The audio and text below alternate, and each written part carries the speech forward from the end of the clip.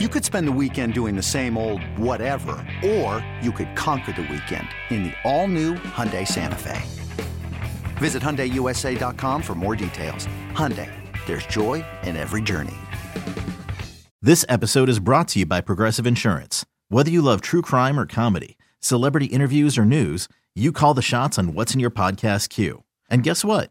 Now you can call them on your auto insurance too with the Name Your Price tool from Progressive. It works just the way it sounds. You tell Progressive how much you want to pay for car insurance, and they'll show you coverage options that fit your budget.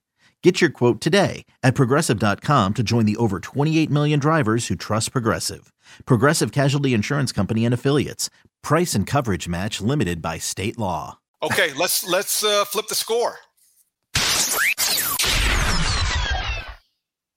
I like this one, Dan. Go ahead and get to it. Imagine if the score were reversed. What would we be talking about? Look, we're moments away from that score being flipped, right? It's 20-20, and the Texans have the ball in the fourth quarter. All Davis Mills has to do is lead his team down the field, kick a field goal, and all of a sudden Lovey's boys get on the bus and head back to Houston with a rousing road victory. And so if that had happened, we would have spent this entire week talking about what we just talked about in the last segment, the disgusting passing offense that the Chicago Bears currently have and how desperately they need to fix it. We would be ignoring all of the positives that we highlighted with the defense and the running game, and we'd be talking strictly about how broken this passing offense is and what it actually indicates in regards to what it means for Justin's development and Justin's future. That's a interpretation exercise that's going to take a little while to figure out, right? Because hopefully this is a one-off game that is following two games that left you a little bit uneasy, and they can get something unlocked here in the coming days. But my God, David, if you can't keep your focus directly on how much difficulty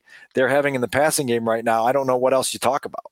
I think this is a fun exercise that I imagine this is the kind of conversation they have in the Bears coaching staff office on Monday morning or Sunday night or whenever they reconvened. I guess it would be Monday because Flusy gave him 24 hours to enjoy. Yeah. Because it's the best kind of coaching opportunity.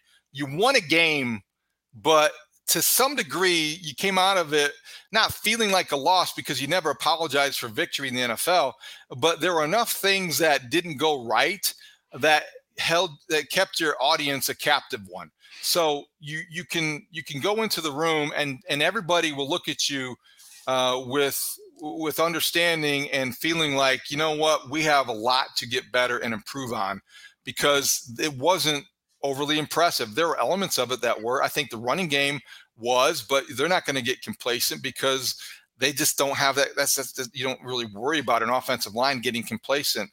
And I think that if you flip the score and the Bears lost, you would just feel worse about everything and might be a bit more of a downer. And that they won and you still feel like it's not good enough. So I think they have the best of both worlds this week. They maintain the record. They're in a three-way tie for first place in the NFC North. They still can take the North, and they are able to be coached. The coachability is huge this season, and I think this week they can address some of those weaknesses and continue to try to rebuild. I don't even want to say rebuild Justin Fields' confidence, because he may say that he still believes in himself and he may say that he's not affected by this, but I think his play suggests otherwise. Two other sequences that we might be talking about at length had the Bears lost this game would have been late in the first half. You referenced this.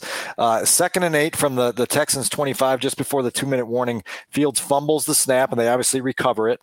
And then you get Fields sacked on 3rd down for a loss of 9, and you have to settle for a 50-yard Cairo Santos field goal rather than putting 6 on the board, 7 on the board, and giving yourself the lead going into halftime. The other one is in the third quarter when the Texans convert the fake punt, right? 4th and 1 near midfield. And Brad Biggs and I were up in the booth saying, this is the time. If you're ever going to call a fake punt, it's right here. The Texans did it. They got their push up front and rolled. And now listen, you know as well as I do that Brad Biggs calls for a fake punt on every single punt of the game. Every punt for the last 20 years the Bears have been involved with, Biggsy says, now is a great time for a fake. Okay. Yep. So that was a great time for a fake. You're at the 46-yard line. The Bears kept their safe defense on the field. The problem with that is, Dan, is that you keep those guys on the field because you figure like they're going to give you your best chance to stop the run. The problem with that thinking, though, is that they're taking the play off. They're never on the field when the punter's also on the field. So in theory, it plays into exactly what happened. They're relaxing. They see motion. Hey, what's that? You see that? Hey, you see that? All of a sudden, then the guy goes right by him. Right. So I don't know if it's such a good idea, this whole punt safe mentality, because it wasn't so safe on Sunday. No, it wasn't. And listen, like that's a drive that the Bears were off the field on, and the Texans ended up squeezing points out of it. If you lose that football game, you come back to that and say that's a pivotal moment in the second half of a game that you cannot allow to happen. The Texans went down and tied the score at that point. So that's another thing that we would have been focused on if we flipped the score. And if you flip the score, I'll have to add this. I complimented Matt Eberflus for how transparent he was in addressing the lack of timeouts and the poor usage and clock management at the end of the first half. And he acknowledged it. He had all those metrics ready to go and answer. He also was very open about how they need to be quicker to react, and they just got outsmarted on the fake punt. And he was very amenable to that question. I don't think he would have been had they lost. I don't think that maybe his answers would have been as expansive, or he might have been as agreeable, or said them with a smile had they lost, because no coach likes to lose and be second guessed like that. Yeah, same for Justin, who was, still a little bit agitated after the game, but was friendly enough in being agitated after the game that it didn't become an extra story. And that's what happens when you're able to walk into your Sunday night with a victory. All right, let's take a quick look ahead. So Giants on the road, good test for an offensive line, young offensive line, road environment, different from Lambeau, but still challenging. That building does not have a lot of great memories for Bears offensive line. I'm thinking about Jay Cutler being groggy after being sacked about 17 times back in the day. Dan, this is to me a mirror image of what the Bears are going into and looking in back at the Bears, because you have Joe Schoen, you have Brian Daboll, both guys, general manager and head coach, could have been in Chicago. Some people thought they would be a package deal with the Bears, could be running the Bears organization at Hal Saul just as easily as Ryan Poles and Matt Eberflus are. I'll have more on that later in the week when we get to our Friday morning podcast, because it's a notable storyline. Both of those men, Joe Schoen and Brian Daboll, did Zoom interviews with Bill Polian and George McCaskey and the crew back in January, and ultimately wound up in New York. Ryan Poles never did talk to Brian Daboll as a potential head coaching candidate, even despite being there in the building for that legendary Chiefs-Bills playoff game that had everybody astir in that very same month. So we'll talk more about that later in the week. It's an interesting development here with so many of these first-year coaches getting off to good starts, right? Brian Daboll wins his first two games. You got Kevin O'Connell. I think he was your coach of the year pick, if I'm not mistaken, before the year. He's got the Vikings believing and coming back for victories. You got Doug Peterson working magic in Jacksonville, right? Like there's this new coach bounce, and Flusie's out to a 2-1 start, even with some ugly performances, and you say, boy, this is fun for teams that hit the reset button and are getting some early dividends out of it. It's also fun to watch this trend in the NFL, and I don't know if it's going to continue, but you talked about the new coach bounce, and I don't think it's related, but you look around the way teams won on Sunday, and I'm not just talking about the 11-10 victory by the Broncos over the 49ers in an ugly game on Sunday night.